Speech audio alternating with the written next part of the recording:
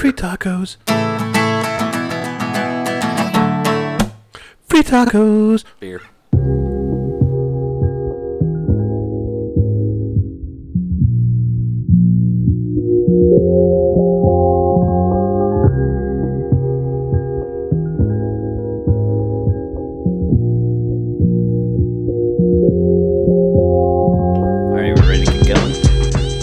Yeah. All right, sorry about the slight delay out there, Internet. Here we go. Welcome back to Season 2 of Florida's own Free Tacos Action Team Trivia. Right now, all you can see is me, but with us, we have the producer. What up? Joe with the show. Joe with the show. We got DJ Pizza just off to the side here, and also Nearly Silent Nick is incredibly quiet right now.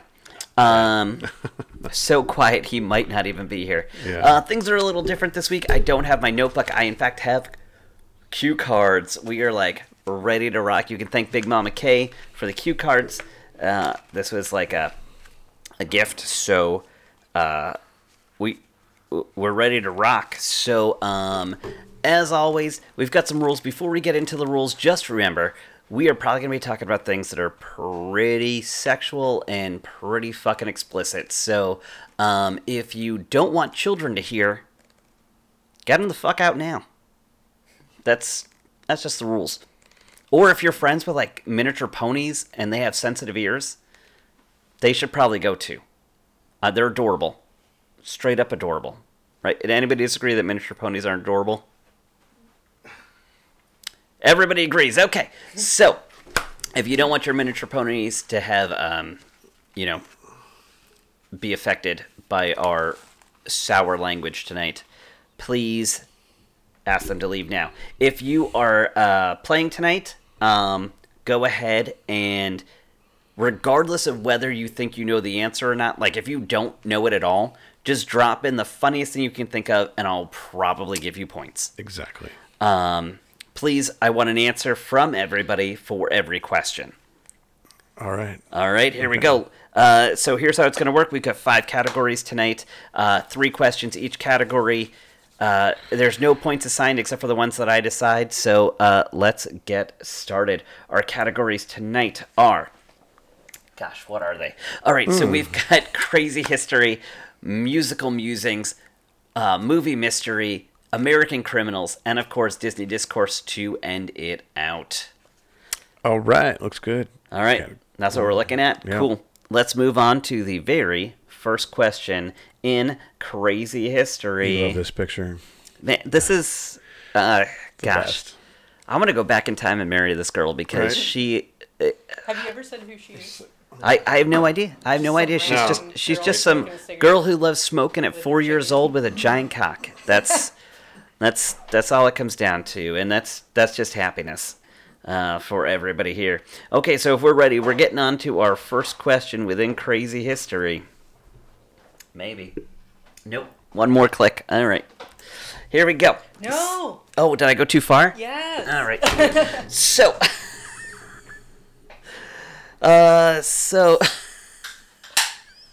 You blew it.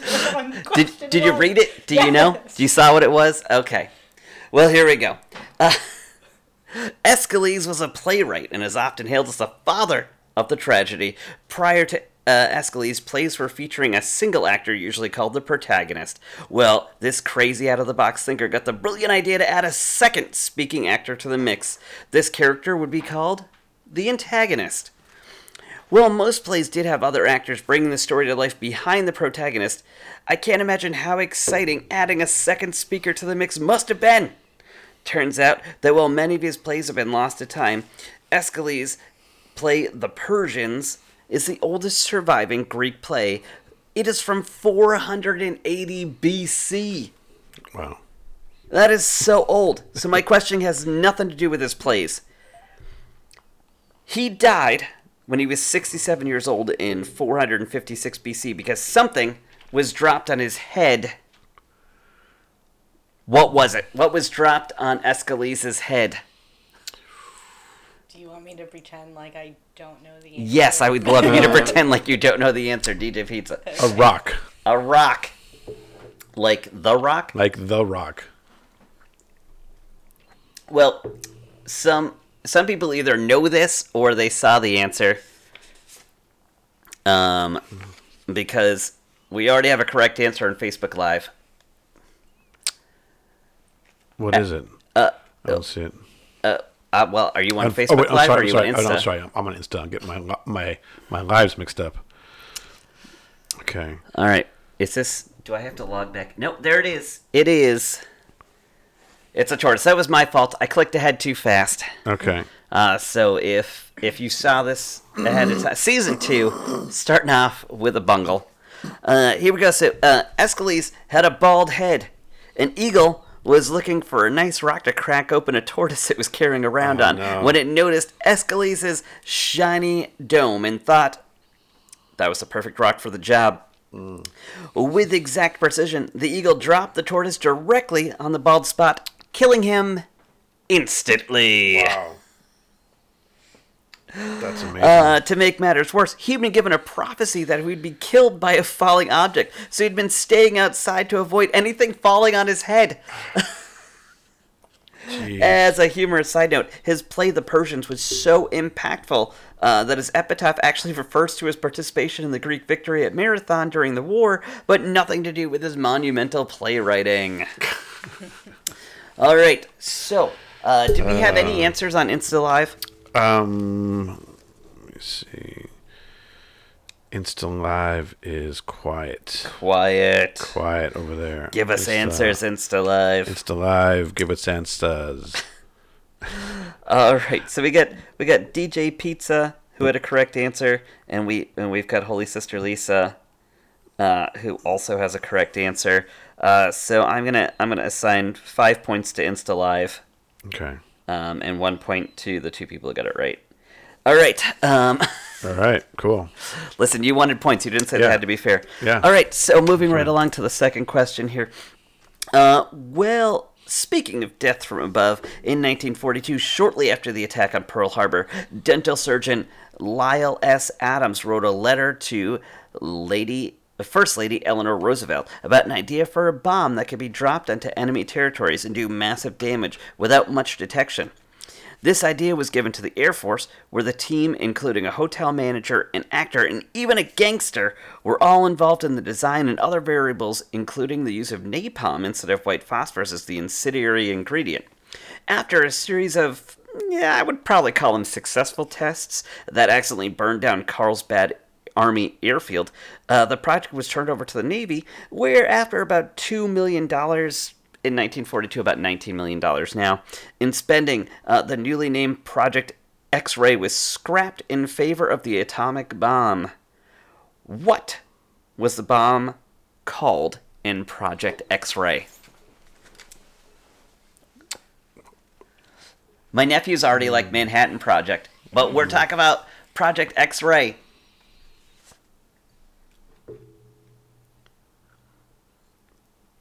It has a specific name.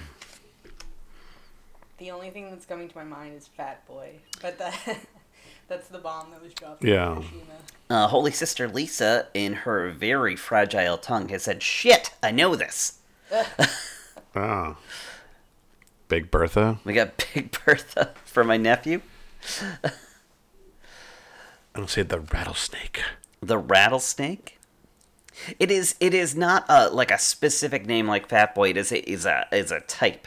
It's like it's like the atom bomb is called the atom bomb, but we name specific ones. It is something along the lines of an atom bomb because it directly splits the atom in the bomb. Okay. Something boy. Oh, Lisa. My mom just says Eleanor. What was the name of the bomb? What was the type of bomb? It's a type of type. bomb, not Type, a not a name name. of the bomb. Okay. It's a specific type of bomb. Okay. This is a picture of it right here. Yeah. Yeah. If you can see this is a picture of the bomb that was used. What was this specific type of bomb called? Hydrogen bomb. A hydrogen bomb. We think little boy. a Again, Lisa is stuck on the atomic, but it's not an atomic bomb. This is specifically Yeah. not an atomic bomb. Yeah.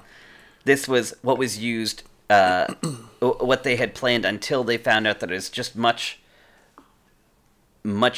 easier to use an atomic bomb to lay waste to an entire countryside than burn a single village at a time. I'm going to say it's a methane bomb. Methane bomb. Yeah. Going with the farts. Yeah. Starting early with the farts. Cow farts. Yep. Cow fart bomb. Yep. All right. Do we have any other guests? Do we have anything from Insta? Let's see. Insta's quiet. No. Oof. Insta. Exploding bomb, says Mama K. All right. So the plan that Lyle S. Adams came up with was to drop a bomb casing filled with bats at dawn. These bats would be outfitted with time-release bombs of napalm, which would devastate the Japanese cities and towns after the bats would roost under the eaves and destroy the buildings of mostly wood and paper.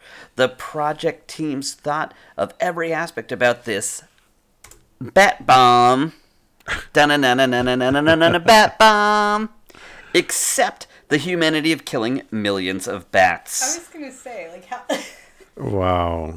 Who had little fire bombs glued to their cute little tummies.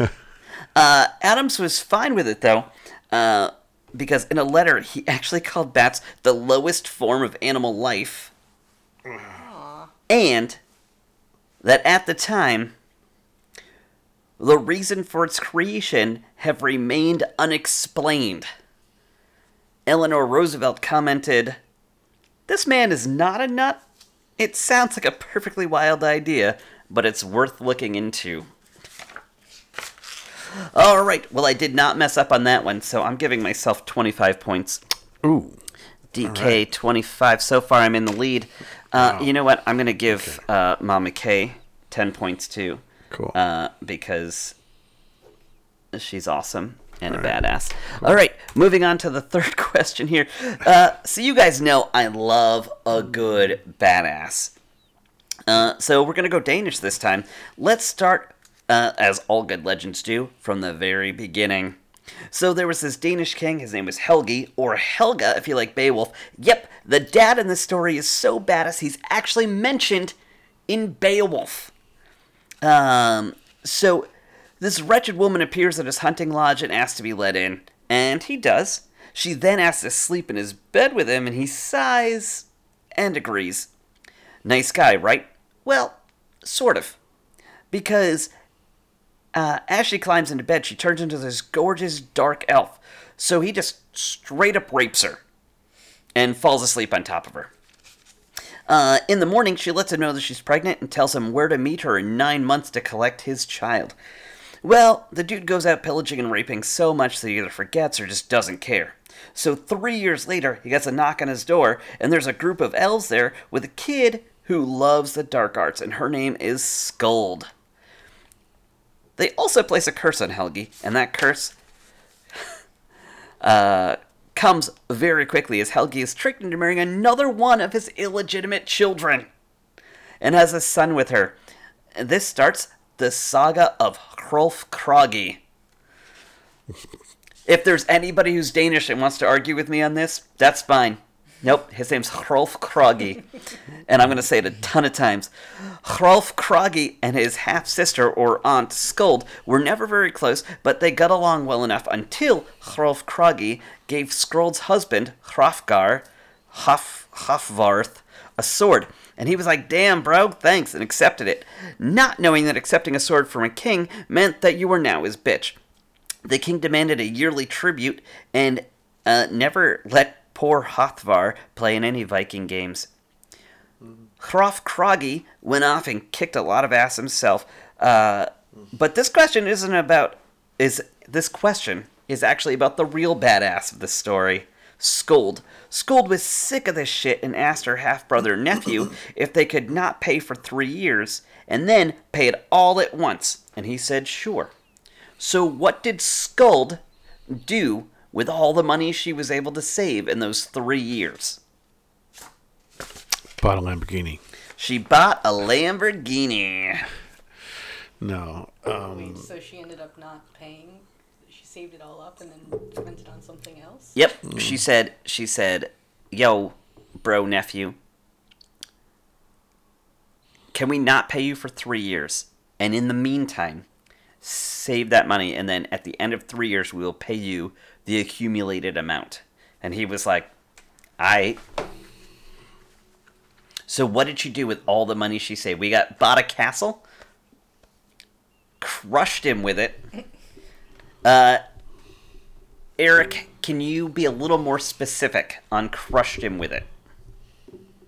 Like, did Scold buy a giant, like, anvil, cartoon style, and drop it on him? Did she melt it down in some way and make a spear out of it? My mom says, bought an army to defeat him. So we've got crushed him, bought a castle, melted it down and made a spear.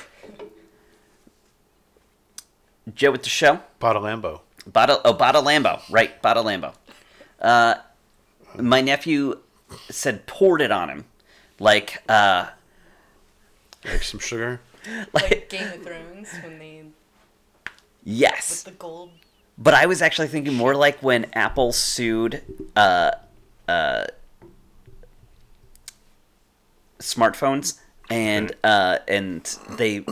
Samsung paid Apple like $4 million in dump trucks of pennies.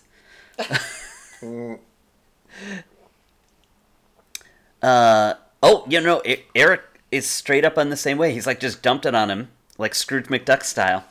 And by the way, if you ever get rich, do not buy a giant vault full of coins, because when you dive into it, you will kill yourself. Yeah.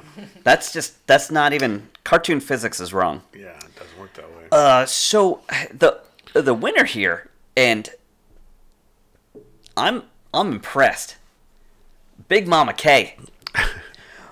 Wow. Scold amassed a huge army and snuck up on Hulf Craggy and his warriors. In those same 3 years, Hulf Craggy and his team did less pillaging and more dumb pranks and eating, and got fat and lazy. So they were a little out of practice of the ass-kicking game, but settled right back into it nicely as the two armies collided on the castle lawn, creating piles of body. Literally, warriors had to climb fucking mountains of bodies to get to the next person they wanted to attack. Things were fairly even until Bothvar Bjarki, another one I'm sticking with until somebody proves me wrong. Bothvar Bjarki, one of Hrothgar Kraki's best champions, turned into a 12-foot tall bear and started tearing through men and biting horses in half. Ever the one-upper, Scold summoned an ox-sized boar from a dimension of evil whose hide was sword-proof and impervious to spears and arrows. Well, it started ripping through her enemies. They surrounded it, only to find out it could also shoot quills off its back. So, well, shit, right, guys? Even still, Hroth Craggy's side seemed to have the upper hand when reinforcements arrived. Well, with no more soldiers coming to raid, she simply started raising the dead ones. That's right. Mountains of them. Her husband took the gifted bitch sword and took on the werebear Bothgar Bjarki and promptly was just torn to pieces, because he's not a 12-foot tall bear, so he made a mistake on that one. So Scold just put him back together and sent his zombie pieces back into the fray. The king and his 11 best men barricaded themselves in the throne room, basically like they were hoping to defend Helm's Deep. And then Scold and her boar and army of zombie Vikings came crashing in and killed them all so she could take her throne. Don't worry, though. She was actually really bad. Didn't rule long at all. And Elgfrothy, Broth Bjarki's werebear brother, snuck up on her, bound her, gagged her before she could use her magic, and then, tortured and killed her. All's well that ends well. Yep. I'm giving 30 points to Mama K for getting that one right. All right. You want to change the... Oh, yeah, sure. Yeah, she was just a badass. Yeah, And, raised on army? yeah, raised on army. Yeah, raised on army, cool. Mm-hmm. Okay, cool. Okay. We are now moving on to our second category, which is musical musings. Speaking of badass women, Shelby Lynn is an American singer-songwriter from Virginia who's sort of a country pop rock singer who has a song called the killin' kind that could be Skuld's soundtrack, but also happened to appear on the 2001 film Bridget Jones' Diary soundtrack, which also included another one of Shelby Lynn's songs, Dreamsome. Dreamsome was included on Shelby Lynn's 1999 UK release but 2000 released album, aptly named I Am Shelby Lynn. In February of 2001, Shelby Lynn won a Grammy for this incredible album. Her acceptance speech begins with saying, "It took 13 years and 6 albums to get here." What Grammy Award did Shelby Lynn win in 2001 for her 6th studio album? Song of the year? Song of the Year? Good guess.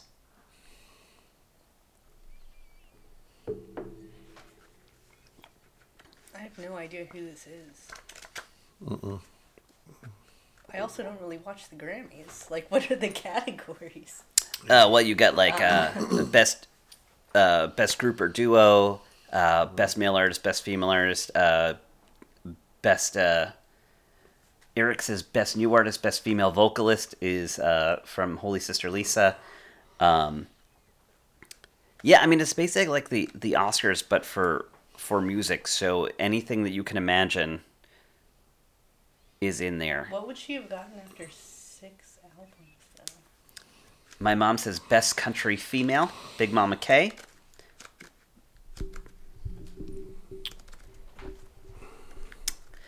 Well, if you can't think of anything specific, give us something wild. Something that'll be a good soundbite. Mm-hmm. I don't know. I can't think of anything. Best cleavage on an album cover. Best cleavage on an album cover. All right. I mean, look at that photo. Yeah, Best right. mixing. There you go. Eric, you should have stuck with what you had, man. I'm going to go with your first answer, Eric.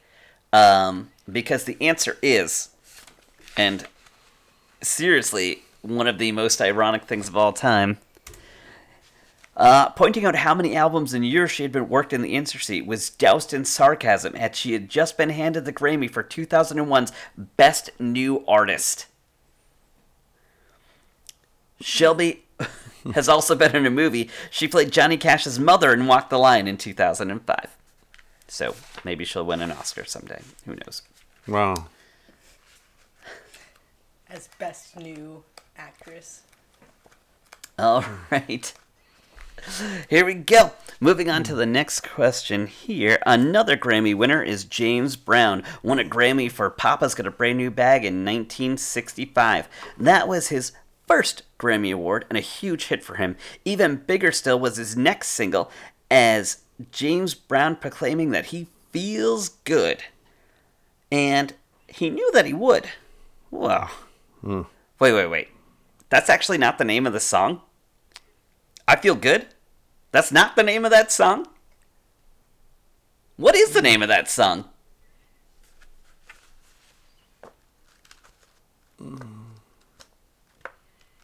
Wait, the song where he's like... The song where he says, I feel good.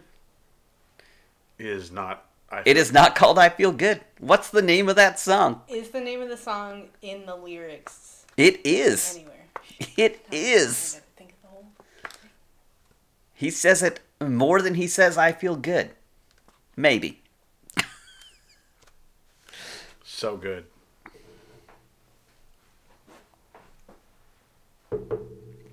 My mom says you feel good. I do feel good. I'm glad that you do. I'm glad that you're feeling well, Joe. Okay. In this time. Yeah. In this fragile time. Yes. You said so good. I'm gonna say so nice. So nice. Holy Sister Lisa says, I knew that I would. The song I sing, well, I have sex with all these women, says my nephew. Okay.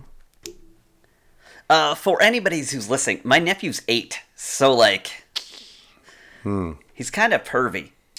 Wow. I'm just kidding. He's only 9 years younger than me, which makes him almost 30. Wow.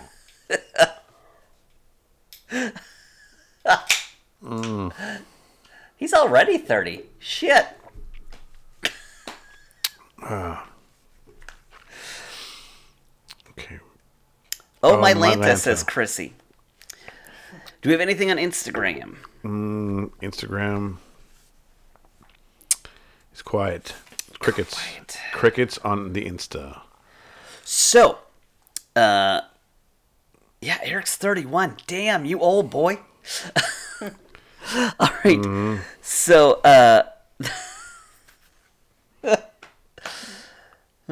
close. Come on. You look right. younger, Let's and do you're this. looking great with all your Instagram photos.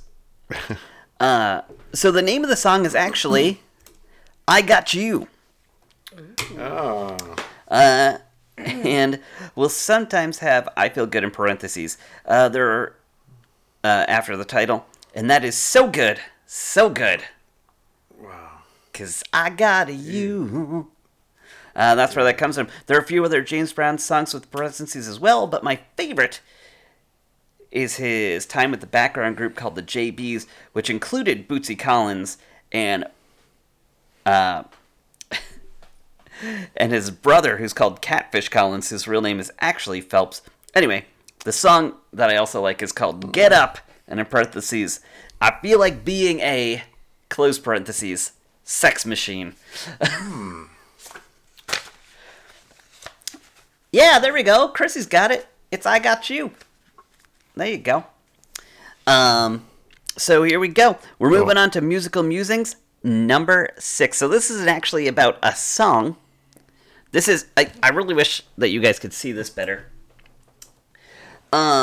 Did you know the University of Chicago holds a massive scavenger hunt each year?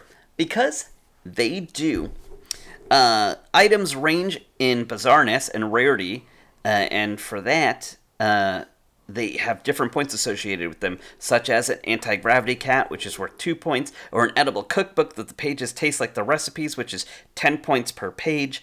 I bring this up because this particular instrument was included in 2014 Scavenger Hunt and was worth 50 points if found. It is comprised of 49 feet or 15 meters of PVC piping and wood, and it is the largest and lowest pitched instrument in its family. In fact, the lowest note that it has is a C that is a full octave lower than the lowest C on a standard piano, and it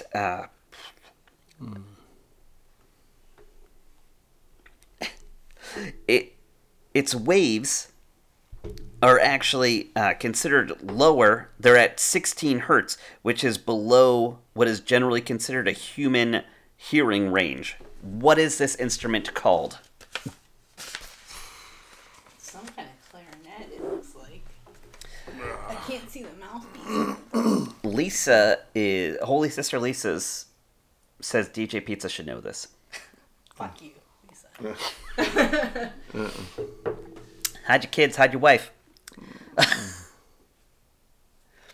Oh, Chrissy says Blue it's like Man. the stuff from the Blue Man Group. It is in fact called a Blue Man Group marshmallow shooter. What? No, it's not. I'm just reading. Contra double bass clarinet machine. A Contra double bass clarinet machine. Mm-hmm. You're actually not that far off. I mean, you're way off, but you're not that far off. Shit.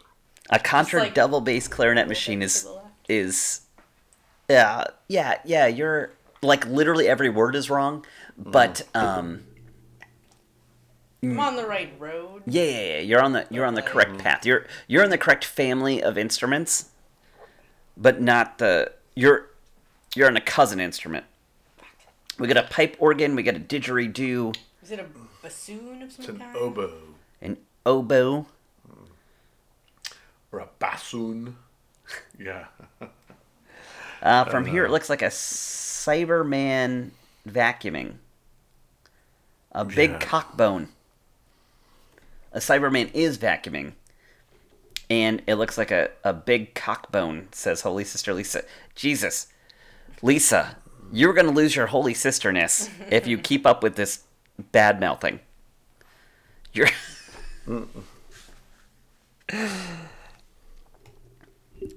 All right. Anybody else have a guess? didgeridoo, pipe organ.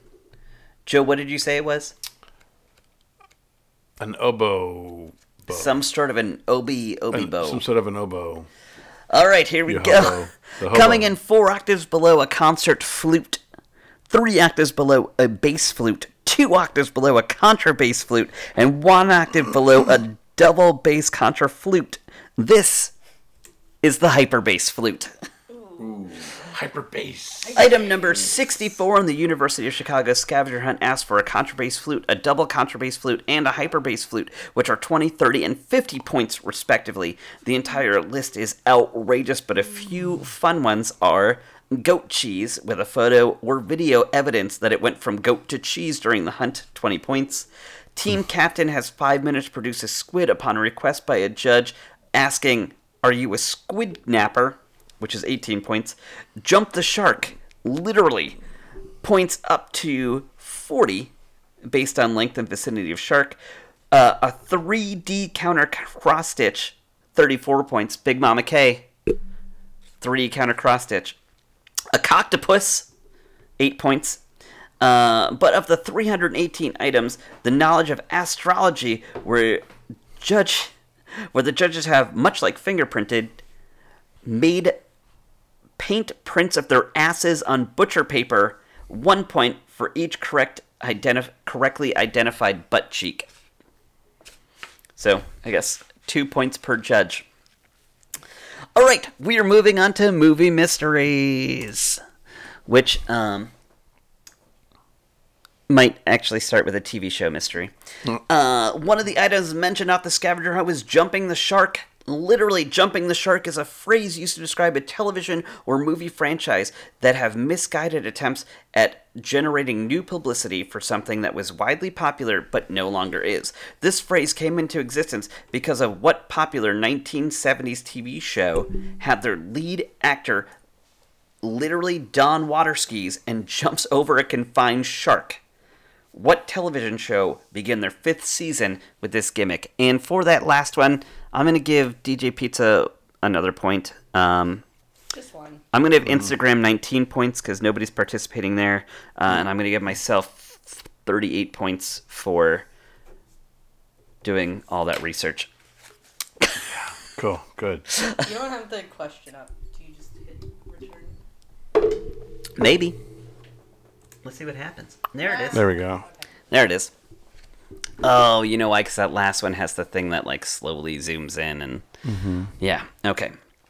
So the question is, what television show began their 5th season with this gimmick? We've got a Happy Days, we've got Baywatch, we've got Gilligan's Island. Specifically, Henry Winkler, Eric says on his own comment.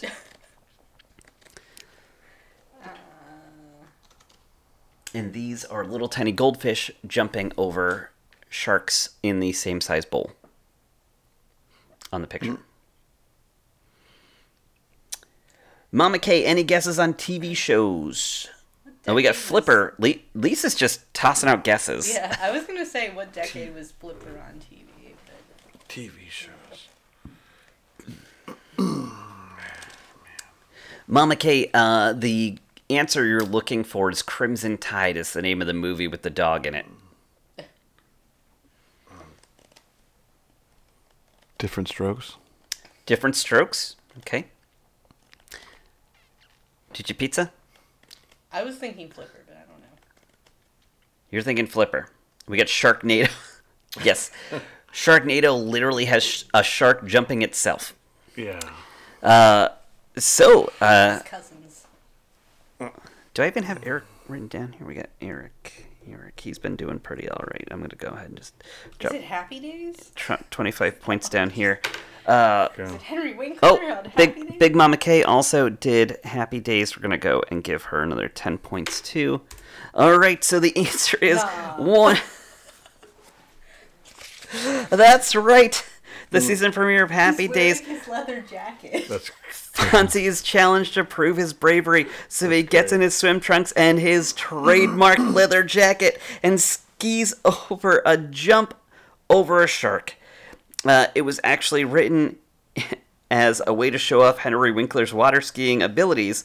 Ron Howard recalls Donnie Moist reading the script and looks up and asks, so he's jumping a shark now? All right. That's great. Oh, yeah, Holy Sister Lisa, you've got 1 point. You're not winning. So, since we're already talking about Ron Howard as a director, he's made some incredible films. How the Grinch Stole Christmas, Willow, Splash, The Da Vinci Code, Angels and Demons. This guy loves bringing history to the screen. Apollo 13, A Beautiful Mind, Cinderella Man, Frost Nixon are some great examples. He loves music too. Ron Howard directed a documentary about the Beatles called 8 Days a Week, The Touring Years in 2016, a documentary about Pavarotti in 2019, and in 2013 he made a documentary called Made in America, which follows the organization of the Budweiser Made in America Festival. What famous musician, dare I say musical icon, is the main focus of this documentary? Yes, Eric, he also did do Arrested Development. Eric gets 5 bonus points. He narrated Arrested Development as well. DJ Pizza gets 10 extra bonus points. You're welcome. Is this a solo artist? Mm, Not a group? it is a solo artist. It is a specific human being. I will accept both the real name or the stage name of this artist. Eric says Springsteen. Holy Sister Lisa says repeat the question.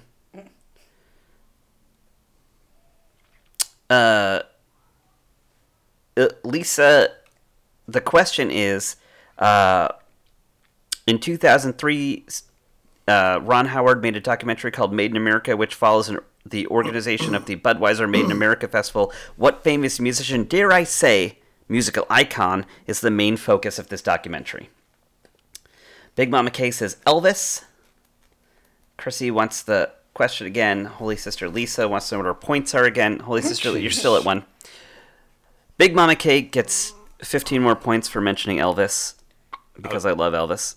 I was going to say Elvis. She's wrong, but she gets 15 bonus points for being Big Mama K. Springsteen sounds like a good answer to me. I could also say John Mellencamp. We got... Oh, are you talking John Mellencamp or John Cougar Mellencamp? John Cougar. John Cougar Mellencamp. Just John Cougars. Johnny Cougar. Obviously. Little Pink Houses. Mm-hmm. Any other guesses from the internets? We got Elton John. He's not American. Yeah, Who put that out there? I didn't say that he had to be American. I just said he had to be a musical icon. Okay. You're all wrong, by the way. Billy Joel. No, you're wrong by about 30 years, I think. Johnny Cash? Nope. Eric Clapton? Nope. Wait, 30 years? Yep, 30 probably, years, like, probably about 30 years. Older? Yeah. So, No, younger. younger. He's younger than all these people that have been mentioned. Oh my god. And it's a he, too, so I gave you that. You can knock all the female art. You can knock Shelby Lynn down on your Guess Who. Your Guess Who board. John Mayer. In Sync, Michael Jackson. John Mayer. You guys are so far off.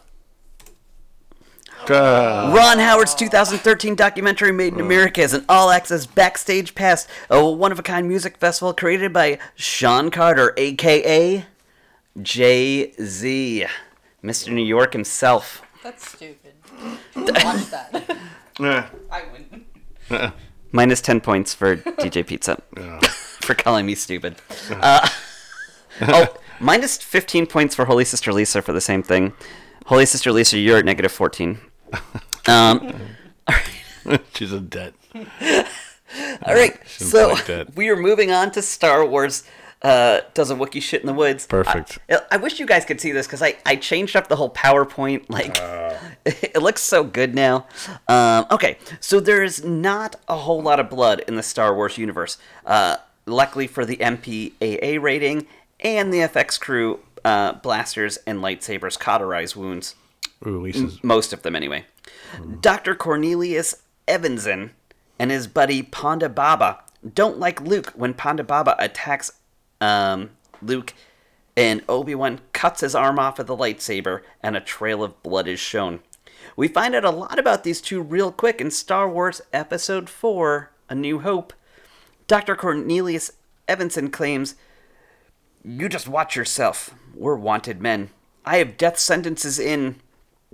How many systems does Dr. Cornelius Evanson have the death sentence in? According to Dr. Cornelius himself. I feel like my brother has quoted this to me on an occasion or two. My nephew's just trying to get answers in before the question comes out. 5. He says Garrido. He doesn't like you.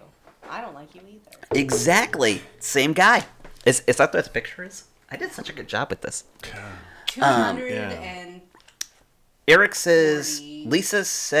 Lisa says 5, Eric says 12, you say 5. 5. 12.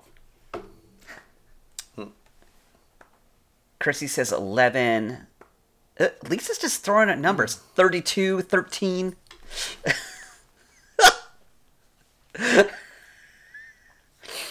I'm picturing Lisa here right now just being like 14, 17, 22, 19, 736. Like,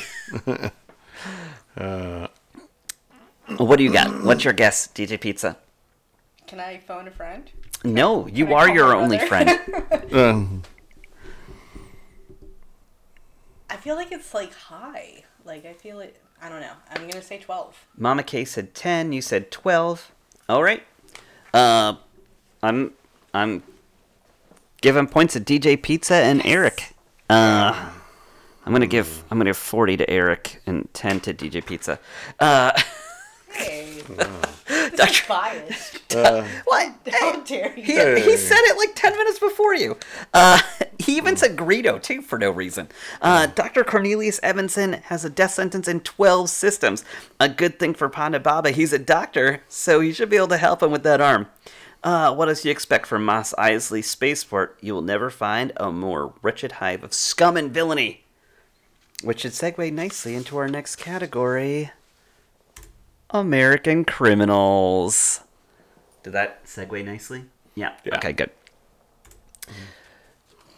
Yes, the point system is rigged. That is the whole point. I don't care about points. I'm giving myself another 40 for dealing with you guys. So, in the only case of unsolved piracy of its kind, leaving a legacy of 50 years of mystery, which include movies, books, and even songs by Bill Maloney, Chuck Brodsky, and Victims of Circumstance, not to forget mentions from M.F. Doone, The Mountain Goats, and even Kid Rock lyrics. Who has Kenneth Peter Christensen, Jack Kaufelt, Lynn Doyle Cooper, Barbara Dayton, William Gossett, Robert Richard Lepsey, John List, Ted Mayfield, Richard Floyd McCoy Jr., Robert Rackstra, Walter R. Recca, and William J. Smith, and Dwayne L. Weber, all been under suspicion of being? We're talking about pirates? It is a You said form of pirates? piracy, and the only unsolved case of piracy of its kind, which will be in the answer. This is like fucking Napster, like music piracy stuff. Yes, you've never heard of them because none of them are the actual alias. Maybe. Who knows, actually? I will say that when I say it, you're all going to think of this Kid Rock lyric. The Ba with the Ba. It is from Ba with the Ba, actually. Lisa's got faith in you, DJ Pizza. She thinks you got this one. Yeah, come on. I threw in the phrase piracy just to throw you off. I don't understand. We're not talking about actual pirates. We're talking about like We get W.B. Stealing. Mason and W.B. Cooper from Eric. Yeah. I will say W.D. Cooper, too.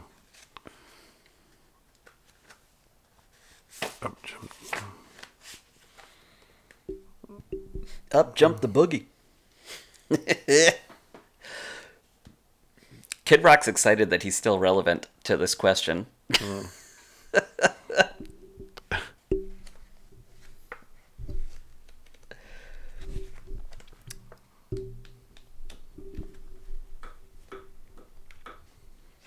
I want to say William Kidd.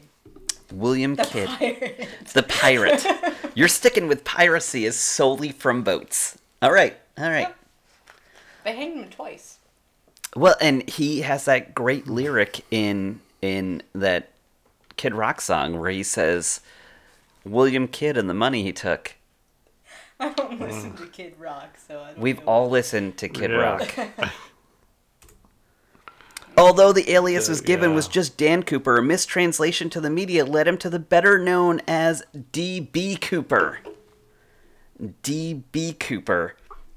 On the day before Thanksgiving and in 1971, a man identified himself as Dan Cooper at the Portland International Airport, paid cash for a ticket on Northwest Orient Airlines, headed the 30 minutes to Seattle. Shortly after takeoff, the man hands a note to the flight attendant Florence, who dropped the unread note into her purse, assuming it was an unwanted declaration of love from a horny businessman.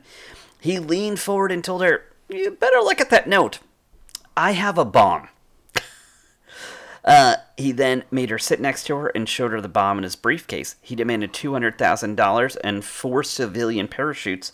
The plane landed, the money and the parachutes delivered. He released everyone but the flight crew and told them to fly low and as slow as possible without stalling. And to keep the landing gear down.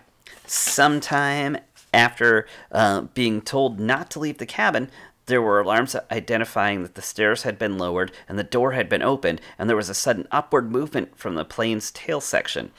That was the last sign of D.B. Cooper and the money he took, which is from that bot with the bomb. For D.B. Cooper and that money he took. Anyway, the investigation was finally closed in 2016. The flight attendant, Florence, said that he was calm and polite the whole time, but still the chief investigator, Ralph Himmelsbach, still called him a rotten, sleazy crook and the only unsolved case of air piracy ever. Yeah. But hey, at least he didn't kill anybody. Not like the next guy. Oh, did I not? I hit the button, didn't I? No, okay. yeah, you did. Yeah, okay. H.H. Holmes, on the other hand, killed lots of people. Yeah, Eric, you were so close. For that, I'm going to give Eric, I'll give him 19 points, and I'm going to Okay. give myself another 40. Perfect. H.H. Holmes, on the other hand, he killed lots of people. He's even quoted as saying, "I was born with the devil in me. I could not help the fact that I was a murderer, no more than a poet could help the inspiration to sing." He built a murder castle in Chicago that had soundproof room, mazes of hallways with false walls, trapdoors that led to the basement that had torture devices and vats of acid. H.H. Holmes was able to afford all this by telling investors he planned on building a hotel to accommodate visitors for what upcoming event in 1893? The World's Fair. That's what I was going to say. The World's Fair. We have a World's Fair. We have 2 World's Fair guesses. We have Murder Hotel.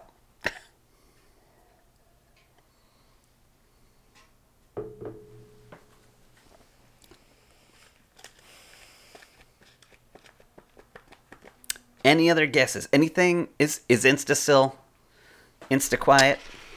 Insta was pretty quiet. We got last another time I was World's there. Fair. So we got 3 World's Fair. Yeah, I gotta. Insta's quiet. I'm gonna put Joe on here just for hosting. I'm gonna give Joe Right.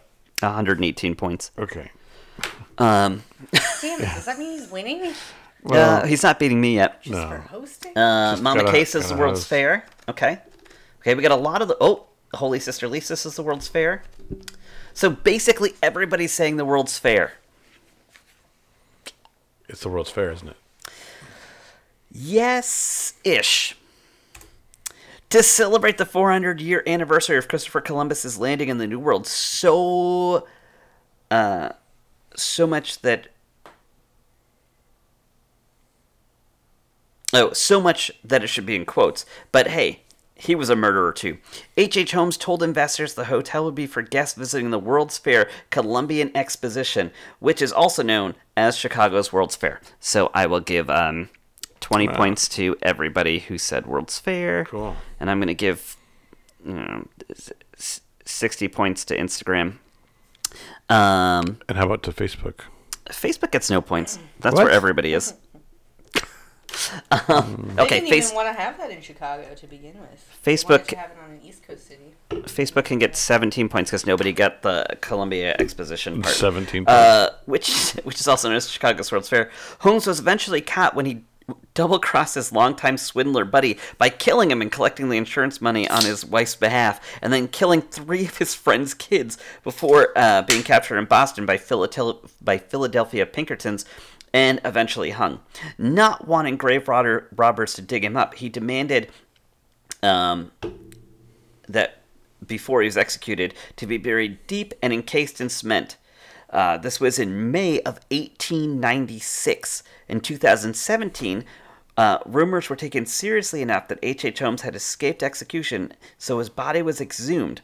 But due to the cement, his body had barely decomposed, his clothes were perfectly preserved, his mustache still intact, and they used dental records to prove that it was actually him, and they sealed him back up. Did I hit enough buttons? What am I Yeah, at? there you go. Oh, here we go. We're on our next question. Well, those last 2 were a little too serious. Let's get something a little more recent, a little more hilarious. In 2012, in Kissimmee, Florida, which is right up the road here. Wait, should we change the question? Nope, this is it, right? Isn't this the question? No. Milton Hodges? Secret.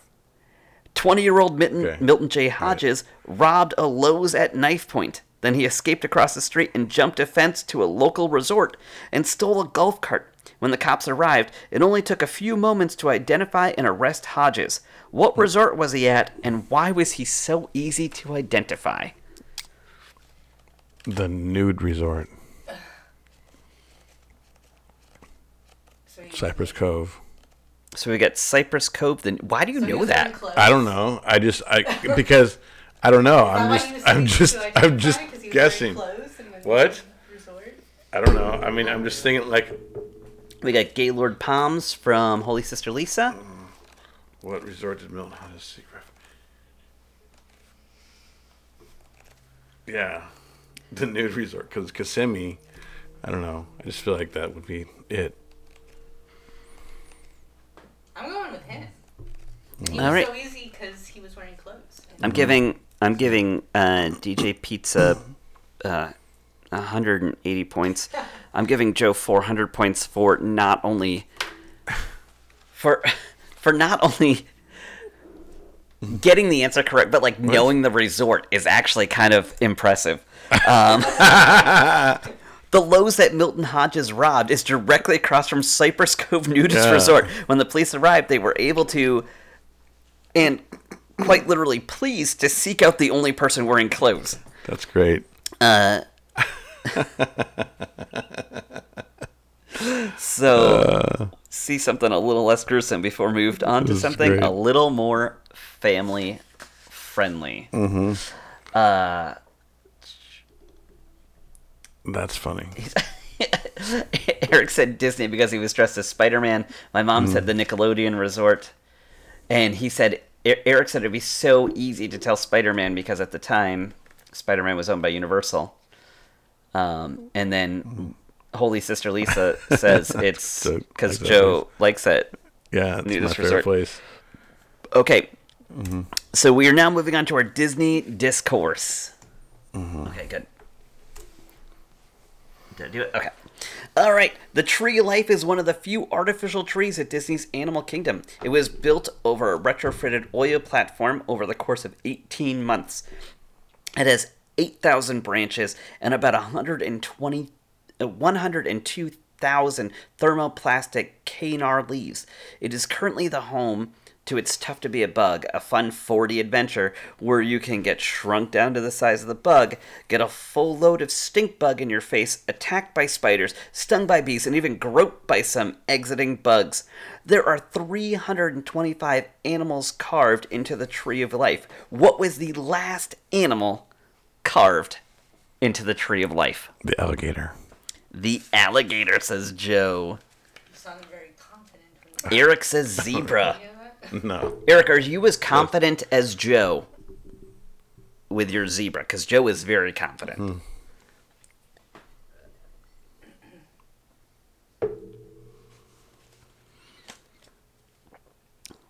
Anybody else out there, what animal was the last carved animal into the Tree of Life?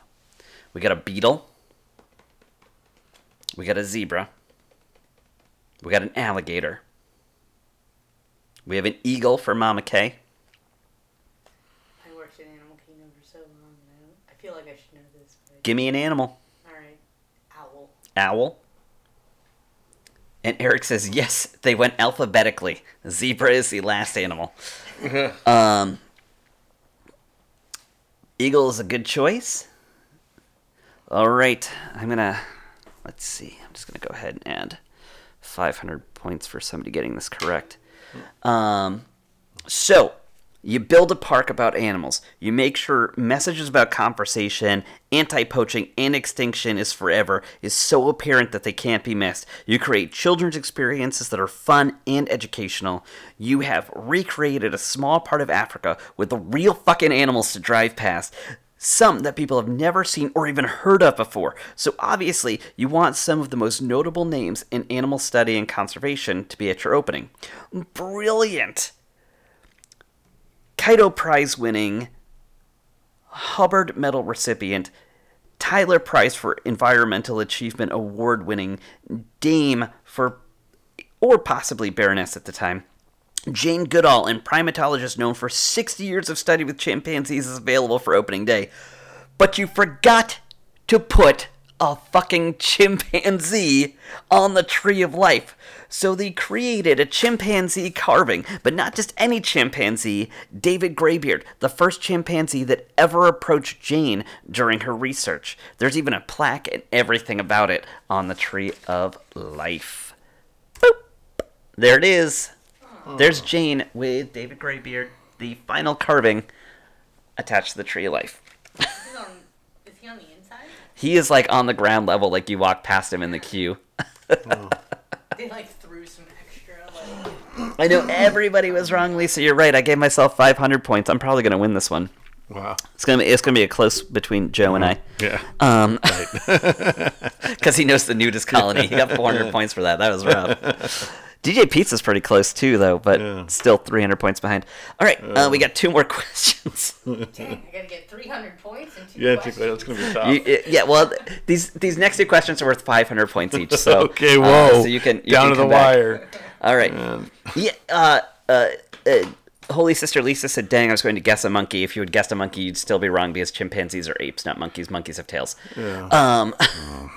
Here we go. So, Kevin Costner was a Jungle Cruise skipper. Steve Martin sold guide maps, twirled lassos, and even did magic tricks at Merlin's Magic Shop. Quite a few celebrities have actually gotten their start at Disneyland. One of these celebrities includes Michelle Pfeiffer before she was Catwoman, or White Gold, straight up masterpiece, teaching tough and sullen teenagers.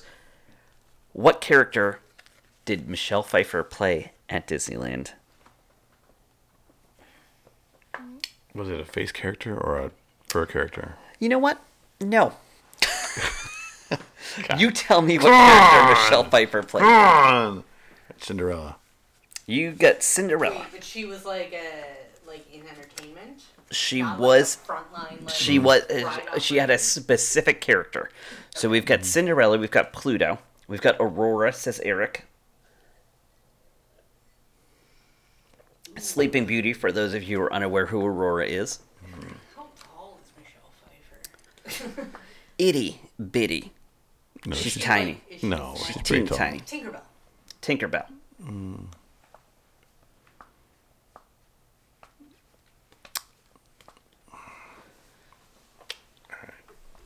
Mama K, stop guessing. Mama K, Wake up. who do you think Michelle Pfeiffer played? Literally list any Disney character and I will say it out loud. Chip and Dale. Lisa thinks she was 2 characters.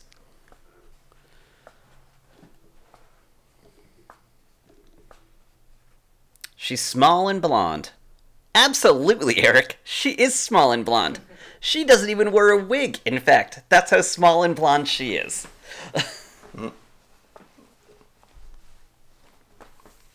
Daisy Duck says Mama K. You know what? I'm giving Mama K 1,000 points.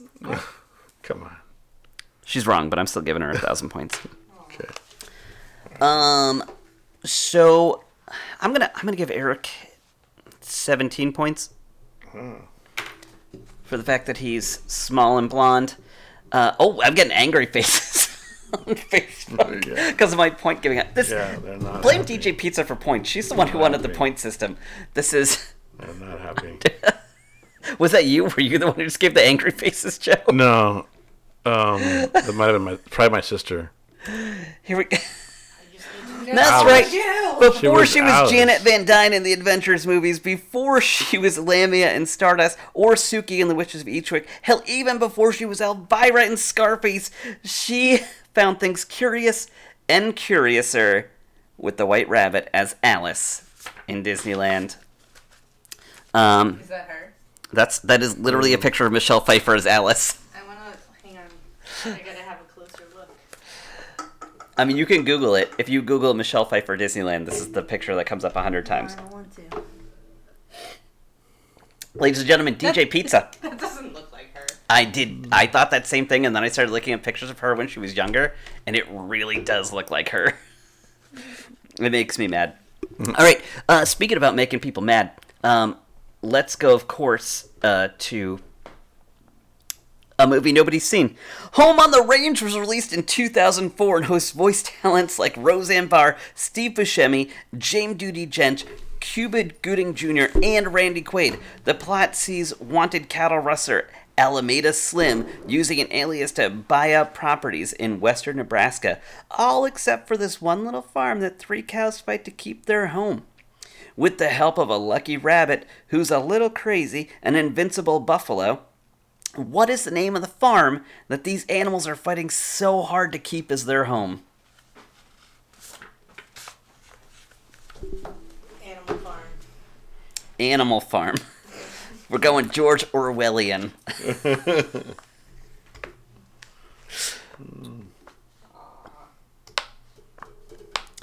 You know what? I actually, I'm going to be honest. I wrote this question, and then I was like, I've never actually seen this movie.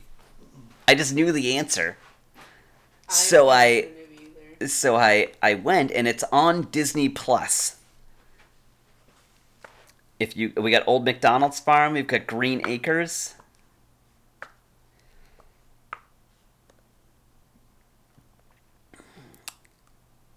So far, no one's been correct.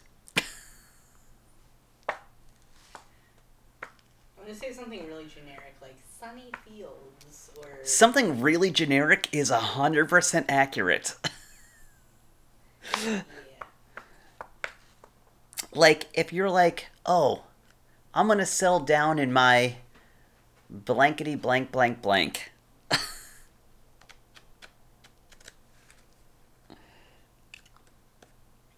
Mayberry Farm.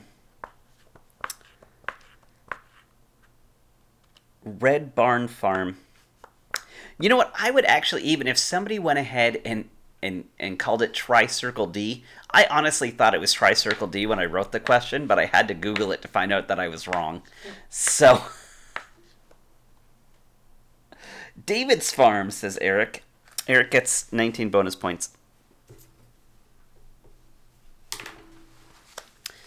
Home on the Range. Not the correct answer, Eric, but it is the first actual spoken word line in the movie. Jennifer Tilly's also in this, too. I didn't realize it until I watched it yesterday, but Jennifer Tilly's also in this movie. You would be forgiven if you had never seen Home on the Range. It was so poorly received that it's estimated that it didn't make back even half its production cost. With that in mind, it's no surprise that Disney stopped making traditionally animated movies until Princess and the Frog in 2009. However, the name of the farm is Patch of Heaven. The movie has a lot going for it, though. Alan Menken did the score, the voice talents were incredible, and it did end up with actually a PG rating because of one line at the very beginning, looking at Roseanne Barr's cow's udders. And Maggie, the cow, says, "Yeah, they're real. Quit staring." And that line alone, in the opening minute and a half of the movie, is what caused it to get that PG rating. There's a lot of other pretty racy lines in it too, but I guess we'll have to wait and see if the live action version is rated any better. And now it's out of focus. Oh my goodness, I'm sorry everybody, but it's called Patch of Heaven. I'm sorry you can't see my beautiful face. So beautiful. It's on Disney Plus. Mom, you can log into my Disney Plus and you can watch Home on the Range if you'd like. There's no love story in this one either, despite the fact that there are 2 cows at the end who try to fall in love. All right, so tallying up the points here, I got